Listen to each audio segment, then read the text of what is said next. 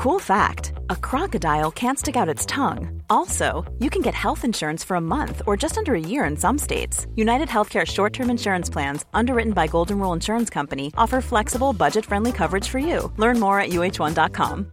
Ready to pop the question? The jewelers at BlueNile.com have got sparkle down to a science with beautiful lab-grown diamonds worthy of your most brilliant moments. Their lab-grown diamonds are independently graded and guaranteed identical to natural diamonds, and they're ready to ship to your door. Go to BlueNile.com and use promo code LISTEN to get $50 off your purchase of $500 or more. That's code LISTEN at BlueNile.com for $50 off. BlueNile.com, code LISTEN. One question I got for you, this might be, I don't know if it's an easy one to answer or not, but if you could turn back the clock and not do what you did and not end up in prison getting a, 23-year sentence, would you turn back the clock and not do what you did? Number one, no. Absolutely not. A man who called himself an avenging angel was in court today. 41-year-old Jason Vukovich is accused of violently assaulting men with a history of sexual offenses involving children. Like, I remember attending a Wednesday night church service where the sermon was how to punish your children in such a fashion that creates the most pain with the least physical marks or bruising. According to charging documents, he told police he found information about his victims on the state's sex offender registry.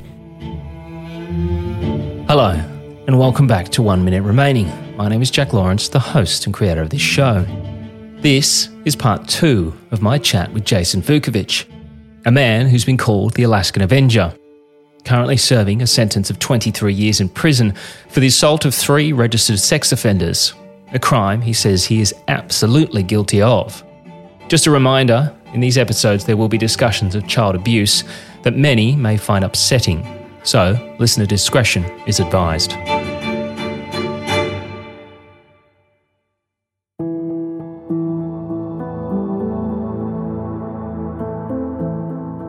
As we know from our previous episode, Jason and his brother suffered some of the most horrendous abuse imaginable at the hands of their stepfather, a man who used the cover of God and his church to commit these abhorrent acts.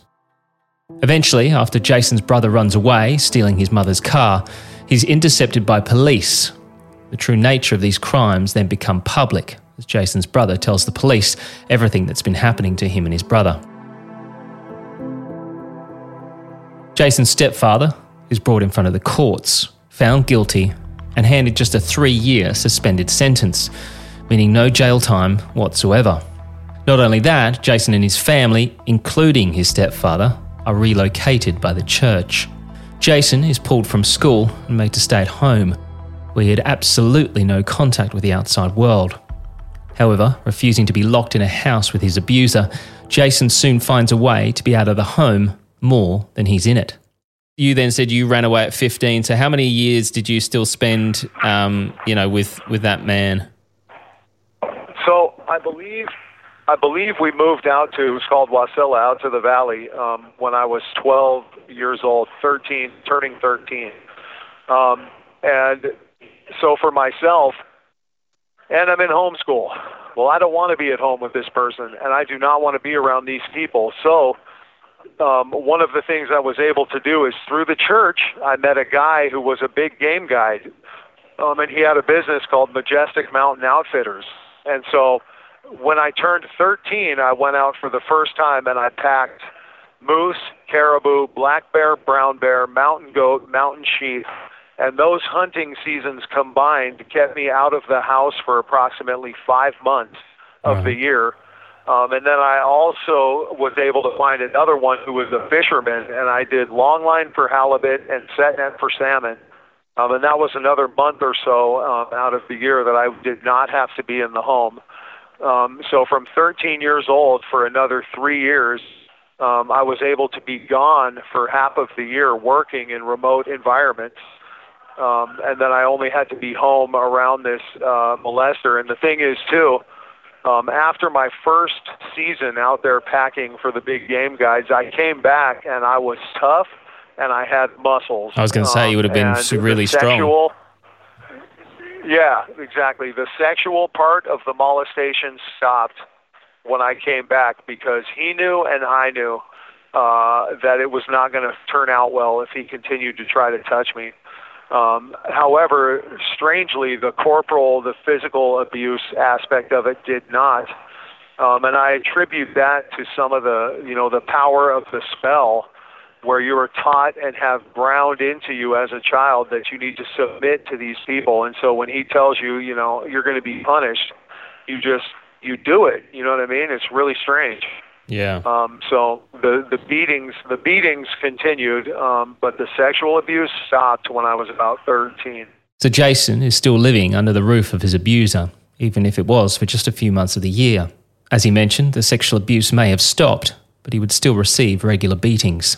Eventually, however, at the age of 15, almost 16, Jason would find young love and the opportunity to run away.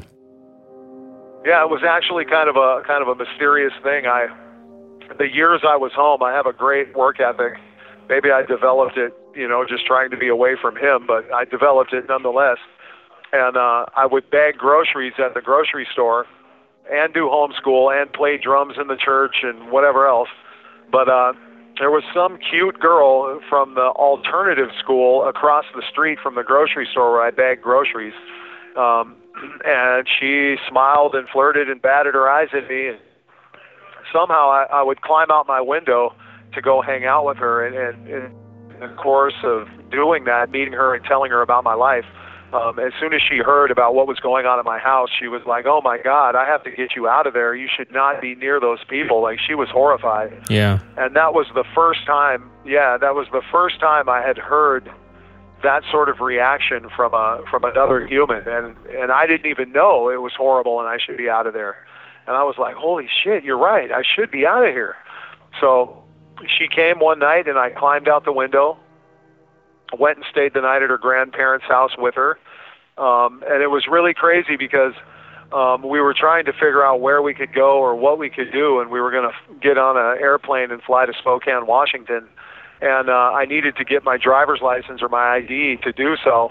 And I remember her 2 days or so later driving me back to the house, and I go there in the daytime when my stepfather was gone, and I could see a whole row of trash bags, black trash bags, it was all your 7 stuff. of them on the front porch. Yep, and they had put my stuff in the front porch in trash bags, but being smart people, they kept all of my identification paperwork and anything that I could use to earn a paycheck. They kept all of that, saying that they didn't want to assist in my flight with the devil, I think was how it was termed or how it was coined. So I started my life with, 5 or 6 black trash bags of clothes and then 0 birth certificate, 0 paperwork. Even as he tries to make a break for freedom and a better life for himself, his own mother and his abuser decide to make it as difficult as they possibly can for him to leave. Luckily, however, back then air travel wasn't as strict as it is today, and you didn't need ID in which to travel domestically on aeroplanes. So Jason and his girlfriend get themselves onto a flight and head almost 4,000 kilometres or 2,370 miles away to Spokane, Washington. Welcome to Spokane.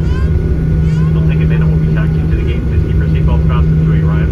The captain has turned off the seatbelt sign. Use caution. Spokane, Washington, not to be confused with Washington, D.C., is located in the eastern Washington state, just a 2-hour drive south from the Canadian border. Jason, at just the age of 16, would quickly find himself work. However, just as quickly as he finds it, he would lose it. So we were able to get to Spokane, Washington, but I have a distinct memory. I got a job right away as a telemarketer. And mind you, I'm 16 years old. And I remember working for 2 weeks or so, and I go to get my first paycheck. And he's holding the paycheck, and he tells me, look, I have your check here, but I cannot give it to you until you show me photo ID. I have to have this on the record. And I didn't know how to produce that to myself. I'd never done it before, so I didn't know to request a birth certificate and all the steps you go through. I was clueless. Yeah. So that was that moment where I became a thief and a liar, and I remember driving away from that encounter, and I had a $500 little motorcycle And I'm not even kidding you. We had a crappy little apartment, and we were absolutely destitute at that point. We didn't even have toilet paper. I used to stop by restaurants and go in their bathroom and unspool toilet paper and stick it in my motorcycle helmet and bring it home so we had toilet paper. That's how bad it was. Wow. But I remember driving away from that encounter and thinking to myself, we have to eat, and where is there in this world where people leave their money or their stuff and go somewhere else? And then just like a horrible, blessed curse, I looked to my left, and there is a health club. And I thought to myself, man, the lockers, the locker people room, working out. there we go. And I pulled my motorcycle in there, and I kid you not, that first day, I just walked in to the locker room. No one was at the counter, and I started opening lockers. And in one of them was a pair of jeans hanging with a wallet in it. And I remember opening that wallet, and I kid you not, there were 10 $100 bills. And I thought I was absolutely rich. Raced back to the apartment, and I threw the money in the air, and I told her, we're rich, we can eat, we can go buy stuff. And that's what I started doing. I started into a life of crime. I would go to health clubs and take wallets. And this was back in the time of checkbooks, and I would go to the mall with a checkbook and buy stuff. And that was that was the beginning of a long series of very poor choices that cost me along the way. Jason and his girlfriend were now living thousands of miles away from home with no way of supporting themselves, which made me wonder how Jason's girlfriend's parents felt about the situation. Here's Jason on that. So this girl that you sort of left with, what was her parents' thoughts about all this? So she came from kind of a rough and tumble family. They were not church people. They were working people. Yeah. And her mom always loved me. And to this day, I could still call her mother. I'm sure she has the same phone number. And she loved me, and, you know, we got along really great. And she just thought they were horrible people, and they definitely were in agreement that I should not be in that house. You know, we just went off and started our little flawed and imperfect life together, you know, and I'll just tell you this, same thing I tell everybody, that, you know, being a thief and a liar is not good for any reason at any time. I don't care who you are or how much you think you deserve it or should be able to do it. Nope. I'll tell you right now, it has cost me dearly in this life. Just the idea or notion that it was okay in any reason for me to take things that didn't belong to me. Not cool. Just not cool. I mean, I know now in hindsight, I should have gone to a homeless shelter. I should have gone to a youth hostel. I should have gone, you know, somewhere like that. But again, I now know that I was terrified deep down, subconsciously, of authority or authority figures or any sort of institution. I just didn't want to go near anything or anyone like that. So, yeah, you know, I tried to do it on my own.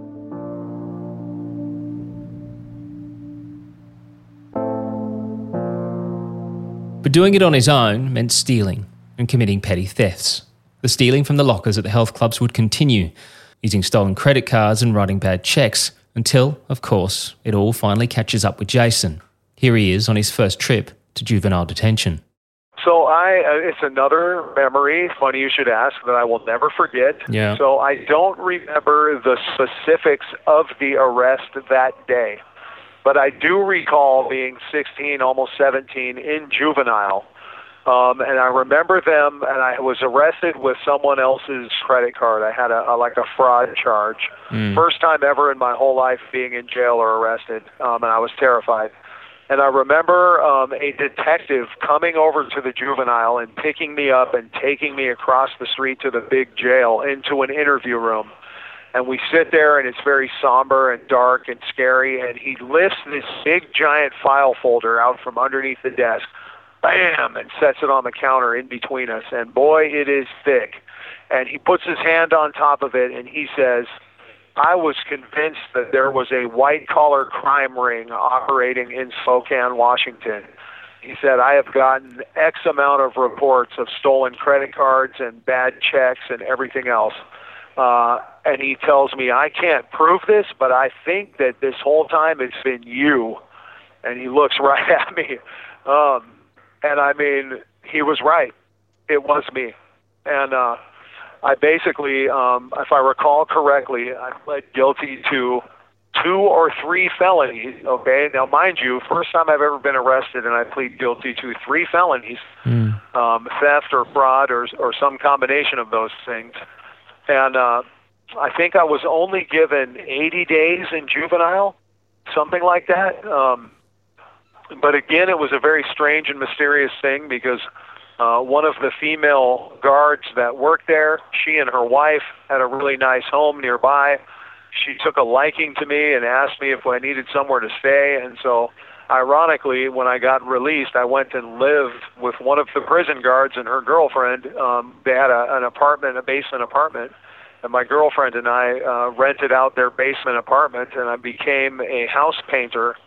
I got a job as a house painter and sort of started my life as an adult. And actually, it was her. I give her all the credit in the world. She was the one that showed me how to go get an ID and things like that on my own.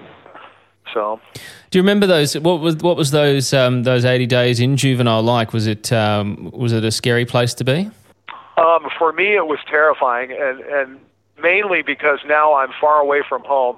I've left my girlfriend in an apartment downtown in a strange city. And now I've absolutely lost everything. And I remember one of the things that got me close to this female guard, I remember pacing back and forth in the cell, and I was just absolutely sobbing and crying, devastated, had nobody to go to or nobody, I was devastated, didn't know what was going to happen. And I turned around, and she was just standing there looking in the window and just asked me, "Are you all right? Are you okay?"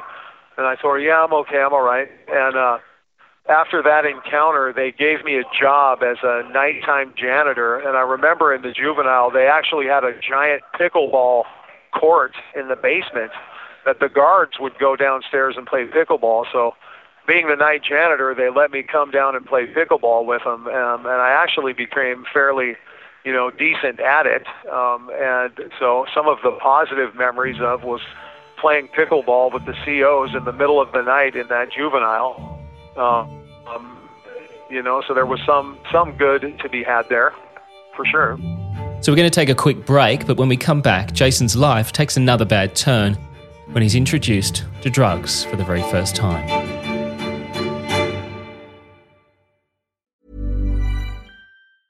A lot can happen in the next 3 years. Like a chatbot may be your new best friend. But what won't change? Needing health insurance. United Healthcare Tri-Term Medical Plans are available for these changing times. Underwritten by Golden Rule Insurance Company, they offer budget-friendly, flexible coverage for people who are in between jobs or missed open enrollment. The plans last nearly 3 years in some states, with access to a nationwide network of doctors and hospitals. So for whatever tomorrow brings, United Healthcare Tri-Term Medical Plans may be for you. Learn more at uh1.com. Hi, I'm Daniel, founder of Pretty Litter. Did you know cats tend to hide symptoms of sickness and pain? I learned this the hard way after losing my cat, Gingy. So I created Pretty Litter, a health monitoring litter that helps detect early signs of illness by changing colors, saving you money and potentially your cat's life. Pretty Litter is veterinarian developed, and it's the easiest way to keep tabs on your fur baby's health right at home. Go to prettylitter.com and use code ACAST for 20% off your first order and a free cat toy. Terms and conditions apply. See site for details. If you thought the only way to get a more defined jawline with natural-looking results was through surgery, think again. Juvederm Volux XC is a non-surgical injectable gel filler that improves moderate to severe loss of jawline definition and can help you achieve natural-looking results with little downtime. Even better, this improved definition lasts up to 1 year with optimal treatment. No maintenance required. Improve jawline definition for a smooth, sculpted look with Juvederm Volux XC. For important safety information and to find a licensed specialist, visit Juvederm.com. That's JUVEDERM.com.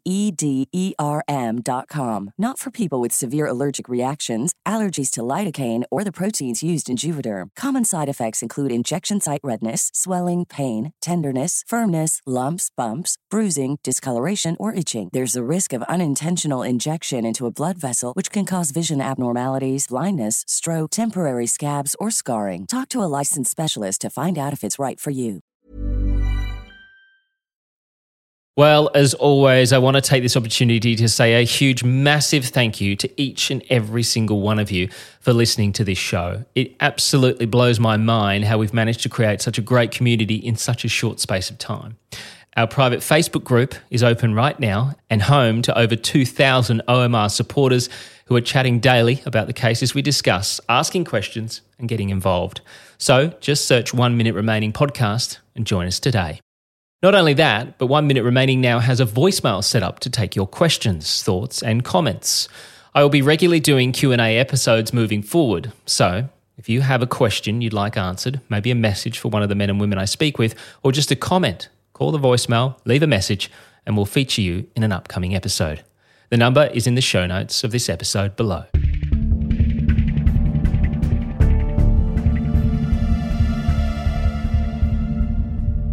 So you serve the 80 days, you get out, you move into this basement apartment and start your job as a house painter. So does your life start to sort of turn around slightly? I mean, you could say that in a sense, but you could also say, that was also my beginning of my life, my foray into drug use. We were heavy weed smokers. Mm-hmm. Ironically, the prison guards were also weed smokers. I also believe I started snorting meth at that time. One of the house painters turned me on to the stuff at some point. Wow. So that was sort of my introduction to using chemicals or drugs. And again, I didn't know why. I just knew that when I was high, it took me away from myself, and things felt peaceful or quiet. And so I started doing that. And then also there was this horrible curse of knowing how to go steal and get things that I wanted. So, I remember being laid off from that painting job after 8 months or so. It became wintertime, and we didn't know how to feed ourselves. Well, I got an idea. Let's go steal some credit cards and go shopping. Yeah. And so we drove to another state, and that's what we did. And so I think the start of my life was just a projection of the beginning of my life. And it's a strange thing because I've always had a very excellent work ethic, and I work very hard, up to and including right now. I still work 50 hours a week, even in prison at 35 cents an hour. But kind of juxtaposed with that good work ethic is I never developed a career, so to speak, and I never had any stability or stayed in one place very long, just because that you get used to that flight behavior. It becomes a part of who you are. A part of your nature is to pack up and leave, So although Jason has a job as a house painter, he still finds himself continuing to commit petty thefts to get extra money to support himself and his girlfriend. Events of his past that he is by no means proud of. This, coupled with the drug taking, would get him in trouble many times over with authorities. Absolutely. I can't tell you specifically here or there. I will tell you, number one, I went to jail more times for driving with no license. Because after they took my driver's license in Alaska, when they kicked me out, or I ran away, depending on how you see it, I got an ID, but I never went through the process of getting a driver's license for some time. So ironically, it would be 20 days, 30 days at a time, 40 days sitting there driving with no license. But for sure, the credit card fraud thing was something I had learned how to do, and it was easy to do. But I definitely got caught here and there along the way and went to jail in Oregon, went to jail in Idaho, went to jail in Washington. But these were not prison stays, but they were definitely jail stays, Yeah. So it's just a strange thing to rationalize in hindsight because, I've received a lot of heated criticism too from people that are very quick to say, he's not perfect, he's a bad guy, he was a criminal or whatever. Well, number one, yes, absolutely correct. Again, childhood trauma, it's rocket fuel for this sort of behavior. Number two, my life is evidence of what happens if trauma remains unaddressed. or if a person who goes through this is uneducated or doesn't have access to education. Because had I been able to educate myself, I would have valued myself more, and I would have made choices that demonstrated that I valued myself. And ultimately, that's what all of these things are indicative of, is this person doesn't give a shit about himself. He doesn't care. He's not planning for the future. He's not creating a career. He's not caring about consequences, and I just couldn't see it at the time.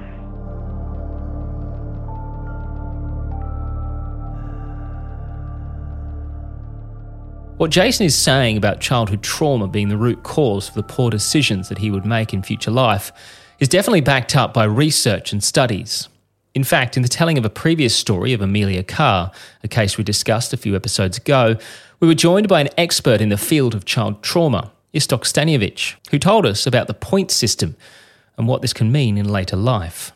I think with someone who's experienced so many, scary and really traumatic things so early in life, the more relevant thing to consider is what's called the adverse childhood experiences, or ACEs for short. And so essentially what ACEs are it's a short list of things that if they're present in your life before the age of 18, for each one of these things that's present, you get like 1 point. Yeah, right. And the higher your score is, for lack of a better term, the more strongly your chances would correlate with that in terms of you having a higher rate of virtually every negative health and life outcome conceivable.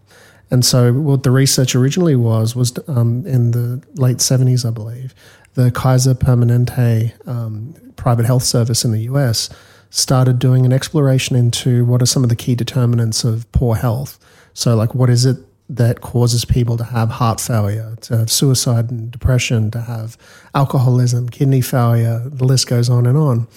And after an extensive body of research, the largest of its kind ever done with over 17,000 participants, what they found was that these adverse childhood experiences are arguably the biggest predictor.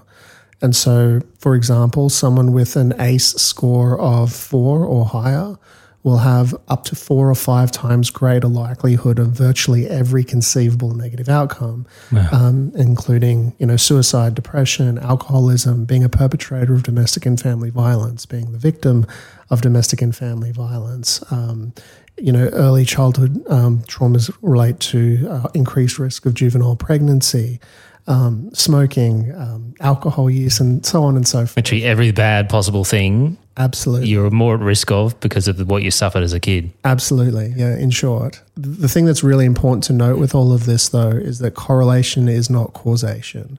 So what I mean is that there could also be additional factors that are present when someone's experiencing all of these ACE studies that predisposes them to having these poor outcomes as well. And there are plenty of people who have had, equivalently really significant trauma backgrounds who go on to not experience a lot of these things later in life as well. But what we do know is that the probability is higher for those people. So, as Istok states there, just because someone does get exposed to these horrendous traumas does not always mean that they are destined to have a life filled with trauma and issues. For instance, in this very situation, Jason, of course, has a brother who also suffered the abuse of his stepfather.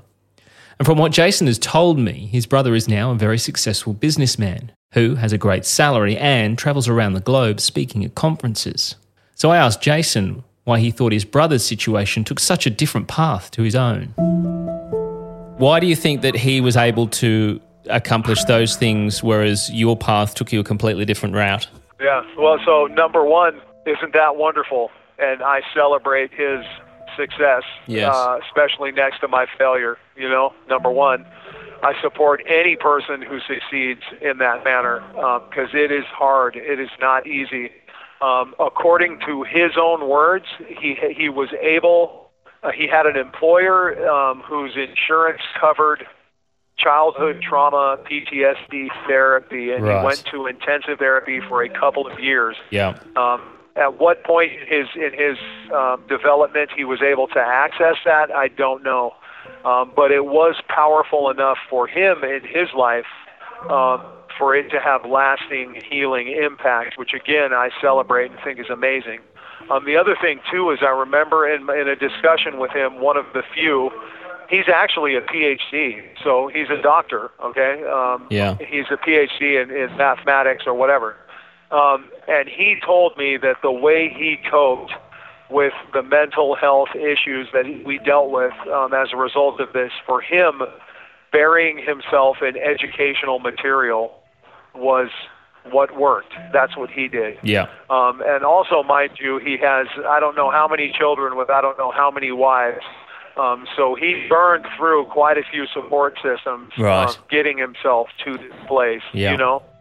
But I'm guessing those things make the difference, and I'm sure they make all the difference, which is, again, why I'm pushing so hard, even where I sit now, to access therapy, because, we were able to get me into some teletherapy, and it was extremely expensive and very difficult to do because security was blocking the number every week, believe it or not, to make sure I didn't get access to it. But we did it for 6 or 7 or 8 months, and it was one of a few of the most transformative processes that I've ever been through in my life.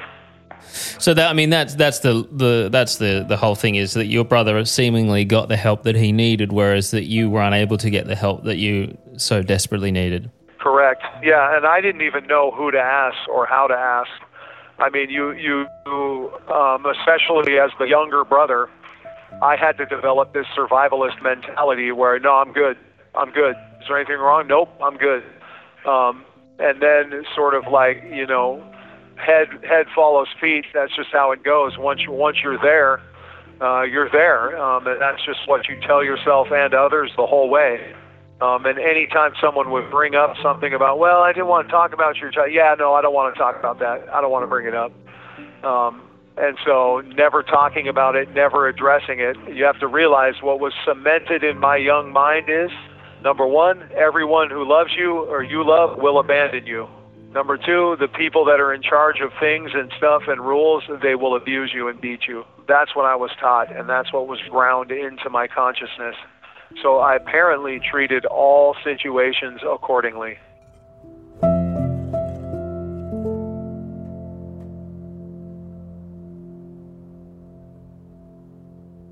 So Jason and his girlfriend seem to be in the cycle of petty theft, drug use, and Jason going in and out of jail. Until one day she decides to return home, and Jason would meet the future mother of his children and the Bonnie to his Clyde. I will tell you this, the girl, Karina was her name, and bless Karina's heart, because that was super cool how she sprung me loose from an evil household, which was really great, in the middle of the night, which was super gangster in her little pickup truck. But at a certain point in time, she became homesick because she was an Alaska girl, family from Alaska, and she went home to her mom and ended up staying there. And then I met the mother of my kids very, very soon thereafter, and I was with her for 17 years. So, and she actually passed away recently, so rest in peace to Hannah. But that became my best friend, and she was actually my little crime partner who, had her own little tricks and things that she liked to do, but she was also my best friend and the mother of my kids too. So as you said, your crime partner there. So were you kind of a bit of Bonnie and Clyde going on with you too? Oh my God, absolutely, with no question. Like she and I, we would be in a stolen moving truck, and we would go to a big city and get a hotel room and steal credit cards, and I would drop her off to pick out clothing and things ahead of time, and then I would show up with the stolen credit cards. And she and I worked together hand in glove and traveled from city to city to city. Also, we were smoking marijuana to kind of medicate our mindsets. And so I started cultivating that indoors in every place we lived. So we did that together as well. But yeah, we were definitely Bonnie and Clyde-ish, and I recall more than one instance rolling up to her parents' house, and they lived in Butte, Montana, with a big giant U-Haul full of televisions and other stuff, and her parents looking at us like, now, what does he do for a living again? And I can't remember what sort of story we made up, but yeah, definitely. I also remember, how about this, the birth of my son. we were in Montana, and I had just finished a giant crop, and I had some NL5 times Skunk 1, which is a very potent strain, and it was in full bloom, and I had harvested and had all of the colas hanging in a crawl space under the house. And my son unexpectedly arrived, and now we've got all of her family members coming to the house to see the baby. And mind you, her dad is a Serbian Orthodox priest, a retired lieutenant naval commander chaplain. And I've got, 5 pounds of fresh marijuana underneath the home. And I remember her grandma pulling up in the car and saying, "Get the kids in, there's a skunk in the neighborhood." And it was my house freaking the whole time, But they were good people, bro. They were really good people, and they never said anything. And they just, and that was also one of my first experiences around a family that just loved their kids or loved their people, Yeah. You say you pulled up in a U-Haul full of, TVs and whatnot. So you kind of upgrading a bit from just the, stealing from lockers in fitness centers to taking trucks with TVs and stuff. So, that obviously your criminal activity took a little bit of a sharp turn up, would we say? Yeah, well, you definitely develop skills, at anything to apply yourself to, so for sure. And we also started using credit cards in smarter and more beneficial ways, and we learned which retailers to go to and how to have merchandise waiting for us. And, all of those sort of things, which I would never share with anyone else because I don't encourage any sort of thievery or criminal behavior by any means. But, the stakes definitely were higher, and we started doing things that profited us more. And the other thing too is it does something to you. It makes regular life much more difficult when you're able to just go out and take what doesn't belong to you. But at the same time, you have no perspective of the consequences of that sort of behavior, i.e. higher prices for everyone else. Or imagine being the guy who comes out and you're just trying to get a quick workout in, and now your wallet is gone and your ID is gone and all your money is gone. And, stuff like that. So I hate to smile on that part of the story much at all because it caused a lot of trauma along the way. But we definitely, our criminal behavior went up a notch. I remember her sister got a job at a retail outlet store, and it was getting ready to go out of business, and she told us. So I remember we went and stole a moving truck and pulled up outside the place late one night and probably offloaded $15,000 worth of brand new clothing and merchandise out of that store, and how we didn't get caught, I don't know, but we didn't in that instance. And so was that sort of a regular thing then, doing those sorts of bigger jobs? I would say, yeah, as needed. You have 1 minute remaining. And that wraps us up for this episode. Coming up next time, before Jason would go on to become the so-called Alaskan Avenger, he would almost lose his life in the protection of an innocent young girl when he comes up against the Aryan Brotherhood. And he pulled my head forward. I had long hair at the time, and he sort of half scalped me and cut my hair off with the knife and handed it to his witch girlfriend or whatever that was standing there with him. Next time on 1 Minute Remaining. 1 Minute Remaining is a Mash Pumpkin production. Produced, hosted, and created by Jack Lawrence. Editing and sound design by Jack Lawrence and Dom Evans. This show is part of the Acast Creator Network.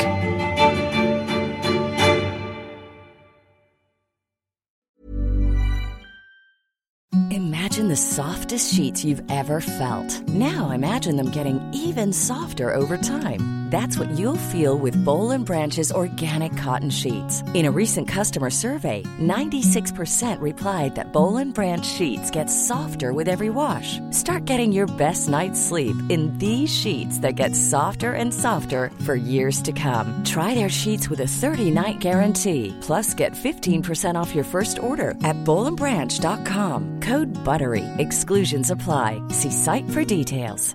Hi, I'm Daniel, founder of Pretty Litter. Did you know cats tend to hide symptoms of sickness and pain? I learned this the hard way after losing my cat, Gingy. So I created Pretty Litter, a health monitoring litter that helps detect early signs of illness by changing colors, saving you money and potentially your cat's life. Pretty Litter is veterinarian developed, and it's the easiest way to keep tabs on your fur baby's health right at home. Go to prettylitter.com and use code ACAST for 20% off your first order and a free cat toy. Terms and conditions apply. See site for details. Planning for your next trip? Elevate your travel style with Quince. Quince has all the jet-setting essentials you'll want for your next getaway, like European linen, premium luggage options, buttery soft Italian leather bags, and so much more. And is all priced at 50 to 80% less than similar brands. Plus, Quince only works with factories that use safe and ethical manufacturing practices. Pack your bags with high-quality essentials you'll be wearing for vacations to come with Quince. Go to quince.com/pack for free shipping and 365-day returns.